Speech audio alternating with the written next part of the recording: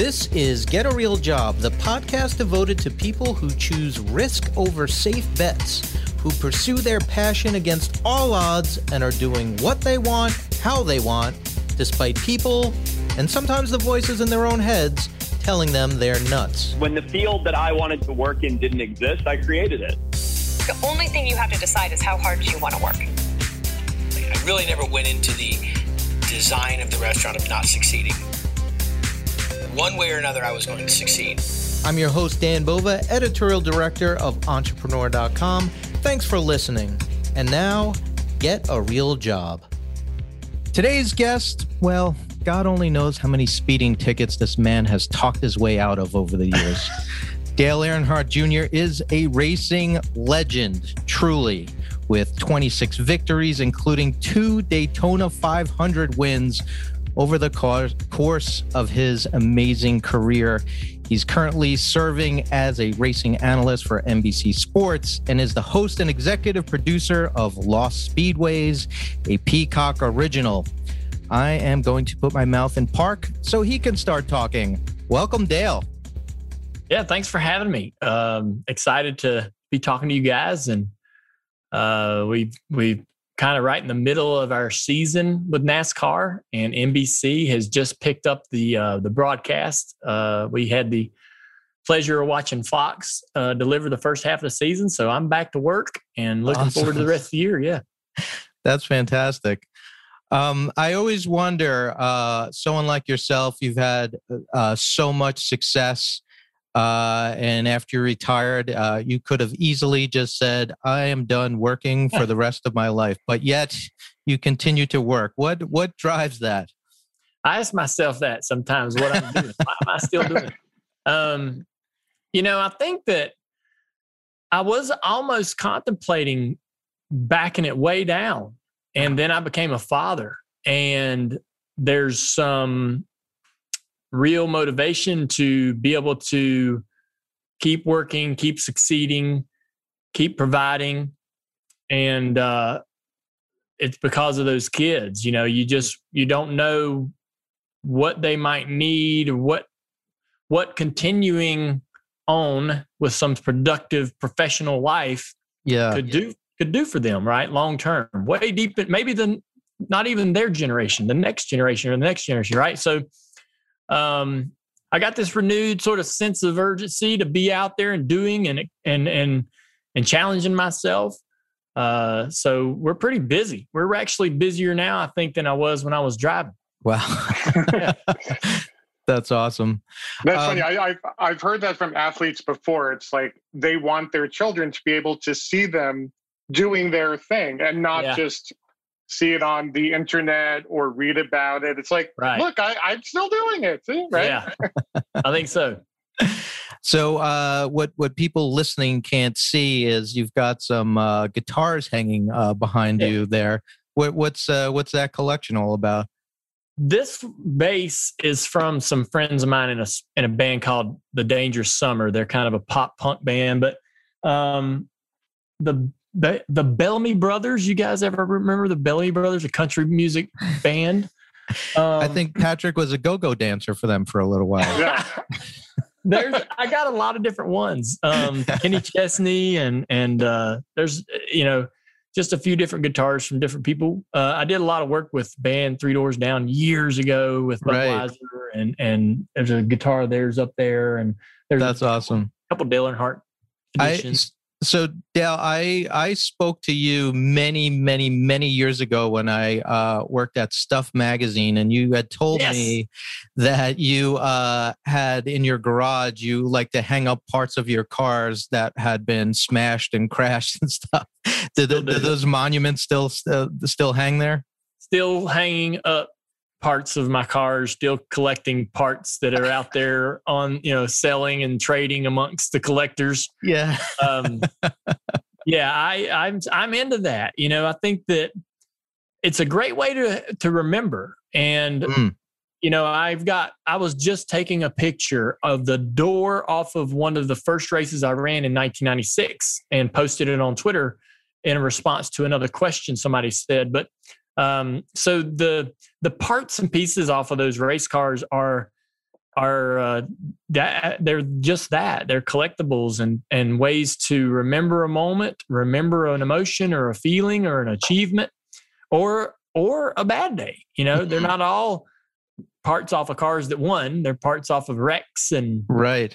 Yeah. So I mean, it's just a cool way to have your history sort of laid out there in front of you.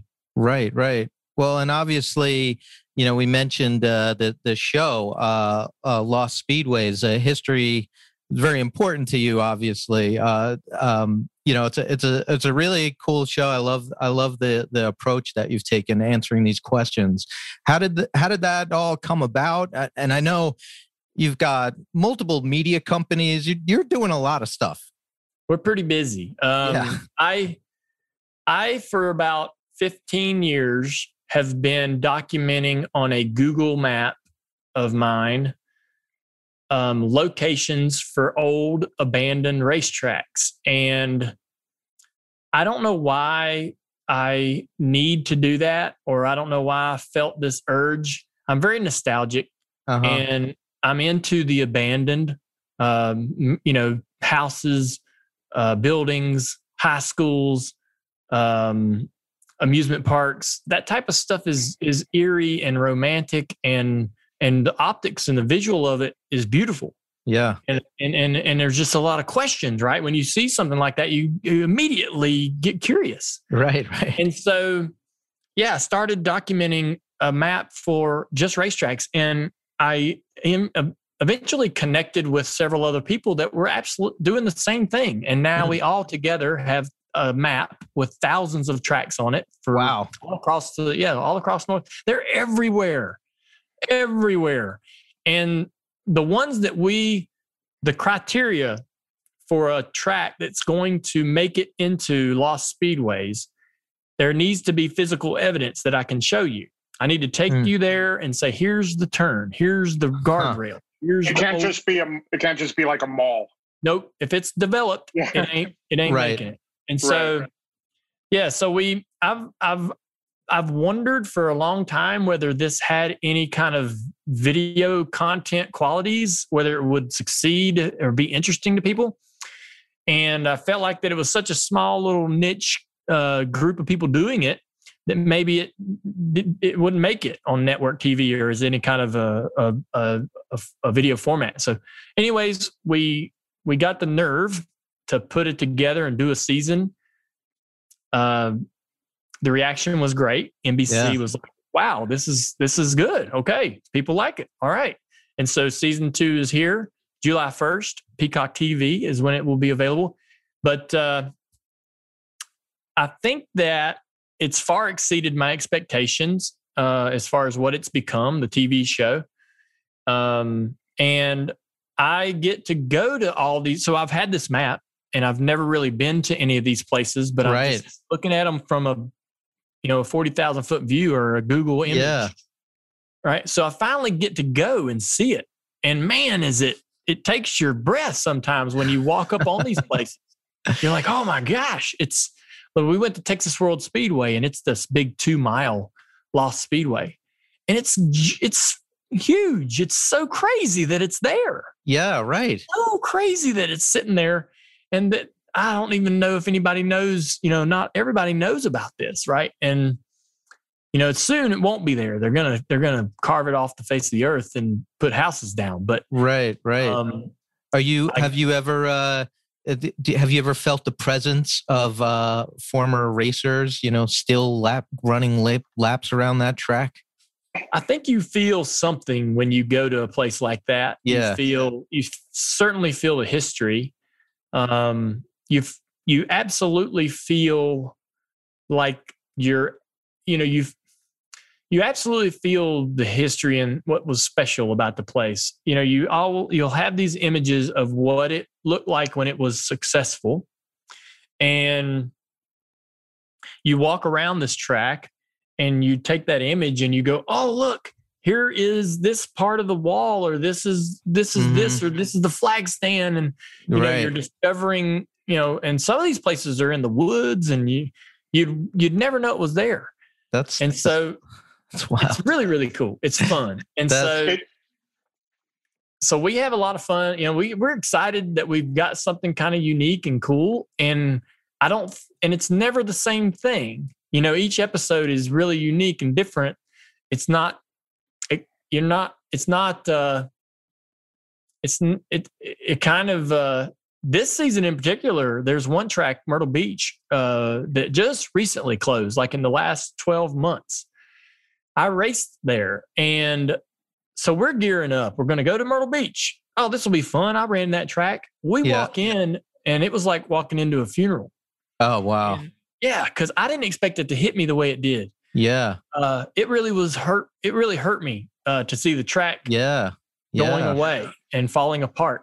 Right. And I mean, if in some of these, if you abandon something, whether it's a house or a mall or an amusement park, in like 5 years, it's almost unrecognizable. The elements and the nature take it so quickly.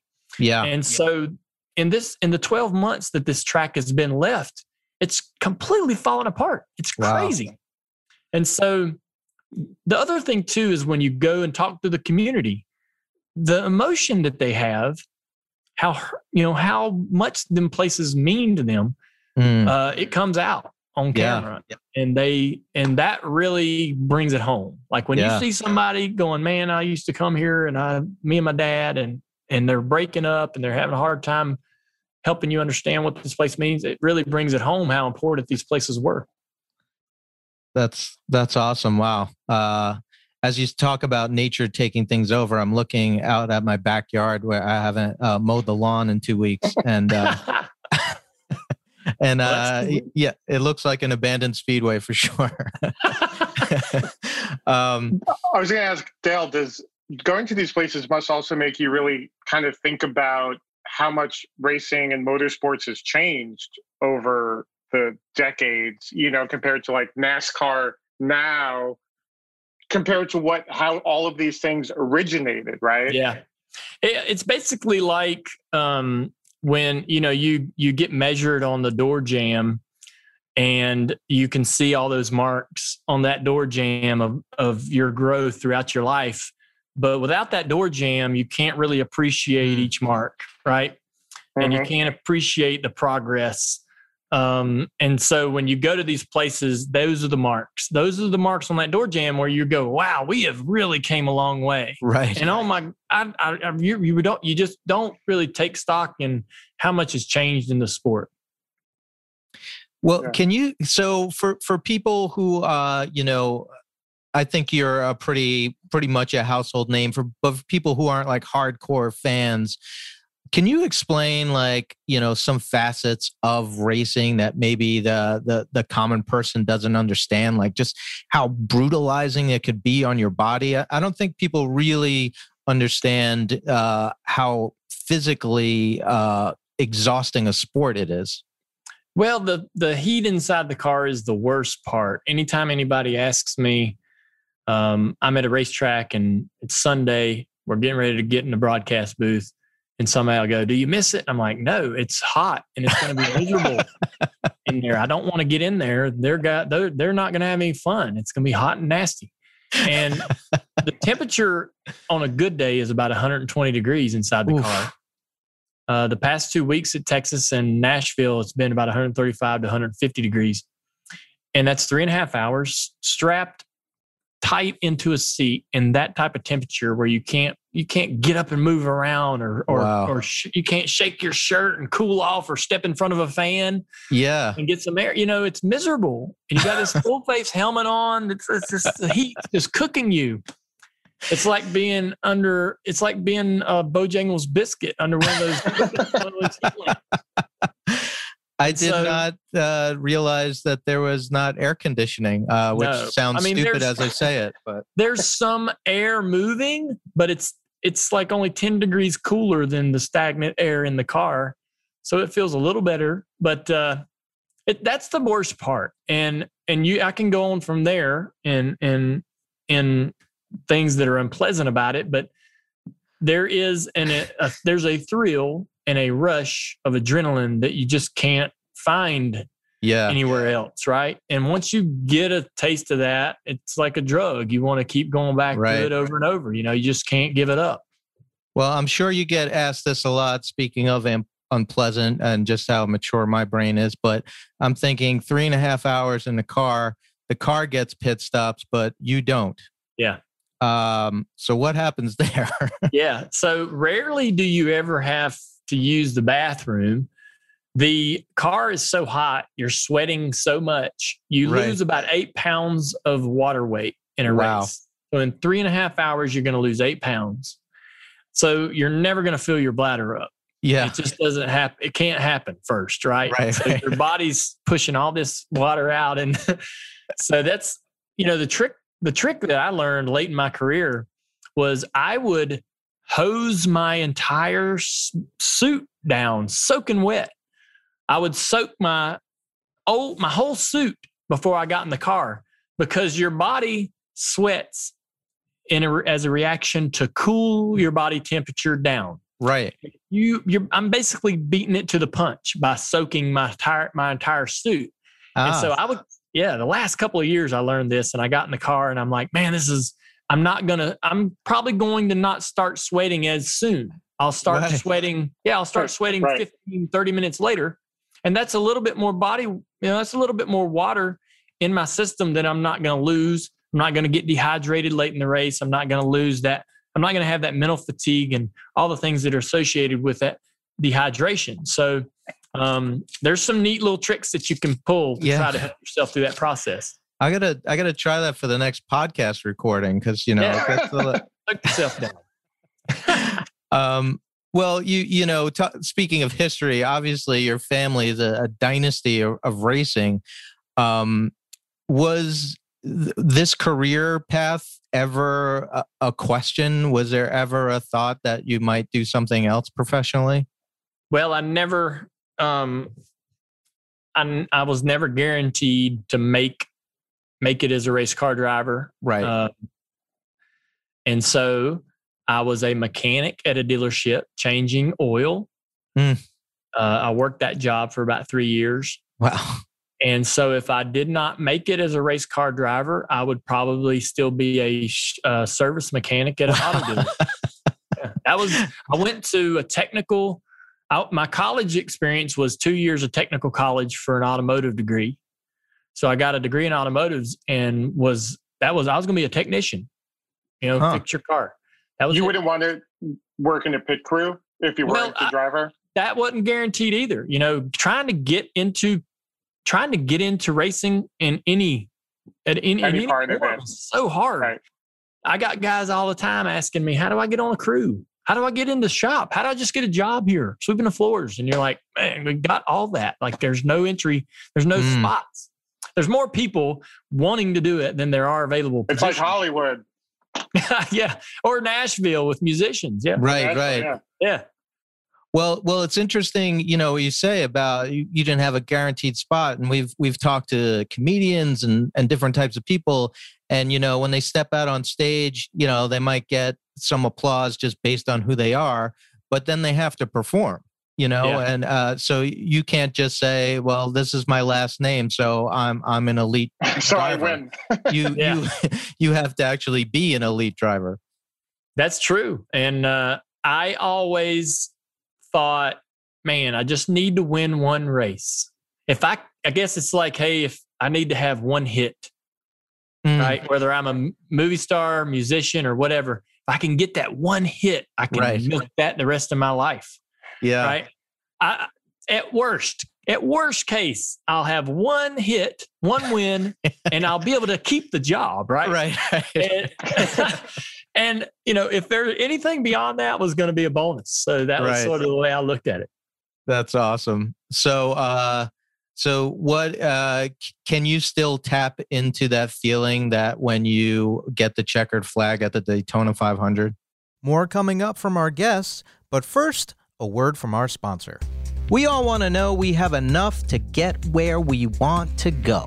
For instance, you either have enough energy to run a marathon or you're on the side of the road wheezing. So how about your startup? Does it have enough cloud computing power to win and handle the really big customers? Now, you might think stable, enterprise-ready cloud infrastructure like Oracle's is out of reach for your company, but Oracle for Startups was made just for you. Oracle wants to help you land those big customers, so they're offering preferred pricing on enterprise cloud for startups, free cloud credits, and 70% off their cloud services. And with Oracle's always free guarantee, you can tap their autonomous database and other services for free, forever. Oracle for Startups doesn't want you wheezing on the side of the road. They want you to have enough power to scale and land your dream customer. Visit oracle.com/go-to/realjob. That's oracle.com/go-to/realjob. And we're back. Yeah, sure. I mean, maybe not quite as good as the day it happened, but I still watch old races that I won. I love watching the last 20 laps of the Daytona 500 from 2004. And knowing what I was thinking inside the car, scared about every new sound I was hearing. Yeah. Going, what is that? What is that? Is that something? Is there something going wrong? And worrying about what might happen, a late yellow or a caution to change the complexity of the race. I'm thinking about those things as I'm watching it again, all these years later. I'm going, man, I was so worried. I dread that feeling of fear and worry about what's going to take this race away from you. Yeah. And then when we cross the finish line, watching the car pull down on the front straightaway, watching me get out at the start finish line and jump in my crew's arms. And I recognize all the faces and all the people that are running out there to me. And it's just, I love to watch them. I don't know if that's weird or unhealthy. The people watch old footage of their success, but I do. Dan likes to watch old podcasts of his. Yeah. And he just asks that really, really incisive question, and then he'll pause it, go back, and he'll watch it again. Yeah. Well, awesome. You definitely have the benefit of doing something that's nationally televised to be able to see those moments again. Like I'll shovel the driveway when it snows and it is perfect, but I don't have any recordings of it, so I can't relive those moments. Well, the technology's there, bud. I know. You start watching your security footage. Yeah, watch as I. Oh man! So you besides the show, I see also you've got the Whiskey River. That sounds like a fun place to hang out. So basically, we started. Whiskey River was a bar, late night club, bar, and then we became a bit of a restaurant. Started serving food. It's transitioned fully into a restaurant location at airports. So we have one at Charlotte, Douglas, one in Raleigh, one in Fort Lauderdale, and we're growing and hoping to open up more and more. And so the foot traffic and how busy a store location like that is really excellent in those airports. So it's been amazing. I'm so proud of it. That's something, I never thought I'd find myself involved in. I had a roommate when I was in my mid-20s, and his dad owned a bunch of bars, different types, all types of bars. If you could think of it, he owned it. That is a good roommate to have, but continue. Yeah. We had a lot of fun. And so, and I thought, man, I'm interested in what bar ownership is like. And it's tough and there's a short shelf life. And so we knew we needed to transition into something different. And so serving food and making people happy and giving them some place to hang out while they're waiting on their connection, some place to charge up their phone and listen to some live music. It's a good space. So how would you describe, I think when people think about racing, we think of the driver in the car, not really thinking about that team that you mentioned that is keeping the car in one piece and in your ear and letting you know it's very much a team sport. But, how does running a business compare with, being, driving this car and leading this team? Like, is there anything that transfers from one thing to the other, just in terms of leadership? For sure. There's it's kind of weird to talk about it now because there's some people that work with me and for me in the room, but if you're about to fire them? No. Oh, right. It's just weird to talk about running a business around your employees. But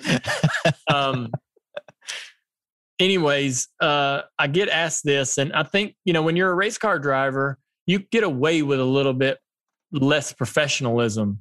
You do. I mean, you gotta, it's an intense sport. There's things that tick you off and make you mad. And so they get, you're given a little bit of leeway in making those mistakes, right.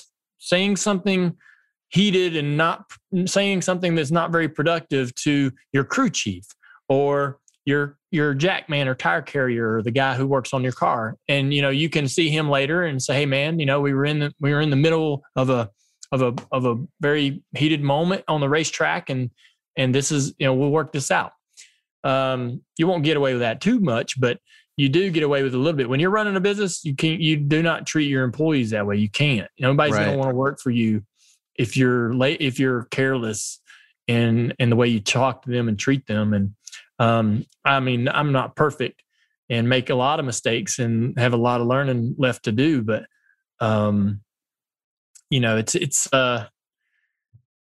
everybody's got their own thing going on. They got their own personal life at home, good, bad, and different. They have other things that are important to them that aren't important. What's important to you and what's important to them might not be the same things. Right. And you gotta appreciate what they care about and what they're trying to achieve in their own lives. And that, I guess that was one of the things that I learned early. It was a hard lesson, was how much change there is. I thought that at one time, and this is really naive, but I thought the people I was around were the people that I would be around the rest of my life. Mm-hmm. And in the professional world, the good people go, they excel and they go on their own, right? Or maybe you're just not, that marriage that's so perfect doesn't last forever. Something happens that splits that atom, right? And right. So that was a hard lesson to learn because some people that were very close to me, but also part of my professional life, were no longer part of that experience. And I'm like, dang, And so, that was I have people come into our business and they're very, very good at what they do, and they're only going to do that a while because they're good and they're going to move up. Right. They're going to go either in your business or someone else's business. And that's, I guess you got to, instead of getting disappointed or frustrated with that, you got to look at that as like, hey man, I gave them that opportunity. I helped, I was part of their story. They had a platform here to succeed and go to do something better and greater, and be proud of that, be proud of being able to offer that opportunity to them. Well, Patrick used to work at Entrepreneur, and the happiest day of my life was when he told me he was leaving to go to Hearst Auto. Because I was happy for him. Happy. Yeah, exactly. Yeah. It's tough.